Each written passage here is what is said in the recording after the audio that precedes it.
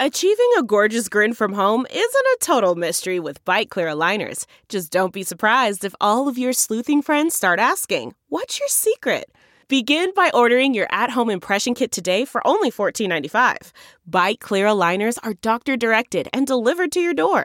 Treatment costs thousands less than braces. Plus, they offer flexible financing, accept eligible insurance, and you can pay with your HSA FSA. Get 80% off your impression kit when you use code WONDERY at Byte.com. That's BYTE.com. Start your confidence journey today with Byte. That's not just the sound of that first sip of Morning Joe. It's the sound of someone shopping for a car on Carvana from the comfort of home. That's a good blend. It's time to take it easy, like answering some easy questions to get pre-qualified for a car in minutes. Talk about starting the morning right. Just like customizing your terms so your car fits your budget. Visit Carvana.com or download the app to experience car shopping the way it should be. Convenient, comfortable. Welcome to the Refresh from Insider, presented by WebEx by Cisco. I'm Rebecca Ibarra. And I'm Dave Smith. It's Monday, March 28th, and we're bringing you real-time news, fresh like live radio, but on demand like podcasts. Here's the latest. A federal judge has declared that Donald Trump, more likely than not, committed a crime on January 6th in his attempt to disrupt the certification of the 2020 election. District Court Judge David Carter made the statement in a ruling that requires Trump legal advisor John Eastman to turn over more than 100 emails to the House January 6th committee.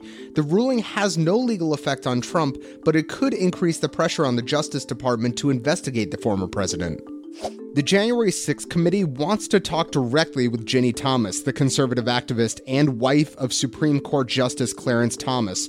First reported by CNN, Ginny Thomas will likely be asked about the nearly 30 text messages she sent to former White House Chief of Staff Mark Meadows in the days following the 2020 election, urging him to pursue efforts to keep Trump in power. The news has prompted Democrats to demand that Clarence Thomas recuse himself from election-related cases before the court. Roman Abramovich, a Russian oligarch who's been acting as an intermediary between the Russian and Ukrainian presidents, may have been poisoned. That's according to sources cited by the Wall Street Journal. Abramovich and several Ukrainian negotiators developed symptoms including painful tearing of the eyes and peeling skin, although their lives are not in danger. The sources point the finger at Moscow hardliners who want to sabotage peace talks. The mayor of Mariupol is calling for a complete evacuation of his city, saying its fate is now, quote, in the hands of its occupiers. The southern Ukrainian port city has endured weeks of brutal assault by Russian forces and is reportedly without food, water, and power. Meanwhile, talks between Russia and Ukraine are set to resume tomorrow in Turkey. Ukrainian President Zelensky made a major concession over the weekend, telling a group of Russian journalists he's now open to his country officially declaring neutrality. That would end Ukraine's bid to join NATO. At the Oscars last night, Apple TV Plus became the first streaming service to win Best Picture for its film Coda. And one of its stars, Troy Kotsur, picked up Best Supporting Actor. He's the first deaf man to win an Oscar. Best Supporting Actress went to West Side Story's Ariana DeBose, the first openly queer woman of color to win for acting.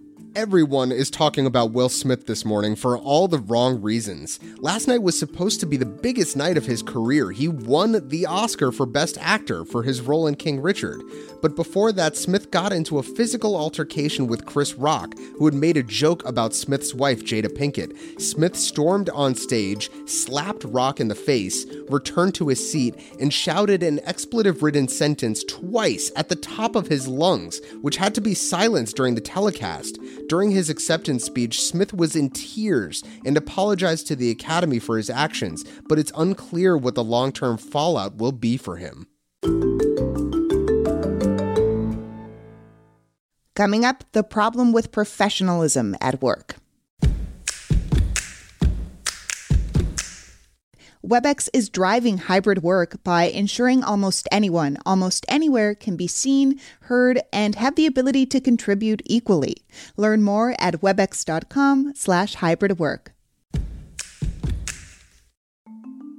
Spotify is finally rolling out a content advisory tab that listeners can click on when a podcast mentions COVID. The streaming platform promised the feature nearly 2 months ago after musicians and creators boycotted the company because Joe Rogan spread COVID vaccine misinformation on his Spotify exclusive show. But some say this content advisory tab might be too little too late. Score one for the environment and Tesla. Reuters reports the government is boosting penalties for automakers that don't meet fuel efficiency requirements. For some companies like Chrysler parent Stellantis, they're looking at millions of dollars in fines. But for Tesla, this is a huge win. Tesla gets credits from the government since it only makes electric cars and sells those credits to other companies that can't meet regulatory requirements. So this just increases the value of those credits. Walmart will stop selling cigarettes in some of its stores. It's the largest national retail chain to do so. Some locations in California, Florida, Arkansas, and New Mexico are on the list, according to the Wall Street Journal. The company says it will decide where to halt tobacco sales on a store-by-store basis. The Foo Fighters drummer Taylor Hawkins died suddenly on Friday night. He was just 50 years old. The band was in Colombia getting ready to perform in Bogota. Colombia's attorney general said Hawkins had an enlarged heart and about 10 different substances in his system when he died, including opioids, antidepressants, and benzodiazepines. It's the end of an era. Phil Collins is saying goodbye to his fans. Tonight is a very special night. Over the weekend, Collins and Genesis, his band of 54 years, gave their final concert in London to a packed arena. It's the last show for Genesis. Collins is 71 and has health issues, so he performed sitting down. His son Nick played the drums in his place.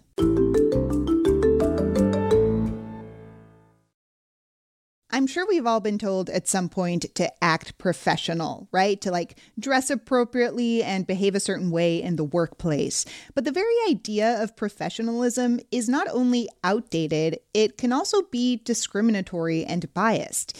This cultural norm assumes a wealthy white male standard, and it frequently punishes women and people of color who don't conform to it. Here to talk about it is Drake Baer. He writes about workplace culture for Insider. Drake, what I love about this is that professionalism is one of those terms that it feels like it's always been there, but it actually comes from the 1930s, you write. Yeah, so what we today consider elite professional services, management consulting, venture capital, investment banking, those all came up in the 1930s and the 1940s.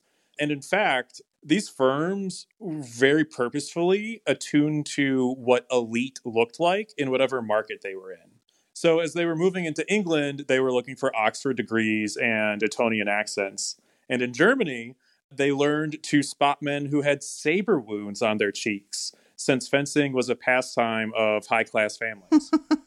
And the point is that over time, our brains have come to associate or even conflate these things, that the qualifications for these roles in these big jobs are often mistaken for the social characteristics of the people who have held them historically.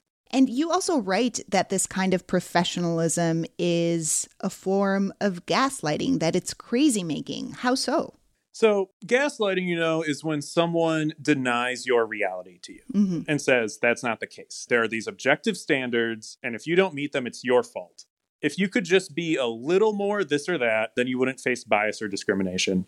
The training offerings that are out there to, quote, fix the women, end quote, right? These various seminars where you're told how to dress, how to do your hair, how to present yourself, how to negotiate, but not too hard, how to be assertive without being too much.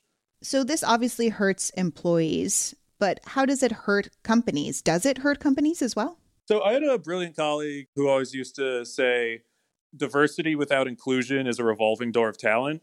If half your workforce is having to do all of this additional emotional labor, what's also been called an inclusion tax, if they're not meaningfully included, if they're evaluated for how they look or sound rather than their work, they're not going to stick around very long. And given the war for talent that's on right now, it's really on employers to provide the best employee experience possible. Yeah, so how can they help fight this problem? So what you can do is literally block out the names on resumes.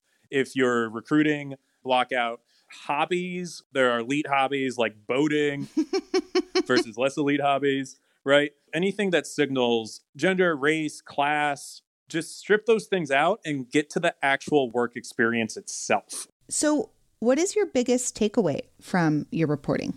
I think the biggest takeaway is that professionalism, just like every other standard or norm in business, didn't fall from the sky. It hasn't always been there.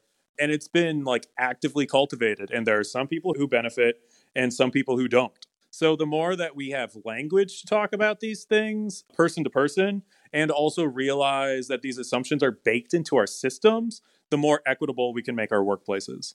Thanks so much for chatting, Drake. Thank you. Drake Baer writes about business culture for Insider. Be sure to follow The Refresh from Insider on your favorite podcast apps, or better yet, go to insider.com/The Refresh to use our custom designed player. We also want to hear from you. Reach us at therefresh@insider.com. I'm Dave Smith. And I'm Rebecca Ibarra. Thanks for listening to The Refresh from Insider.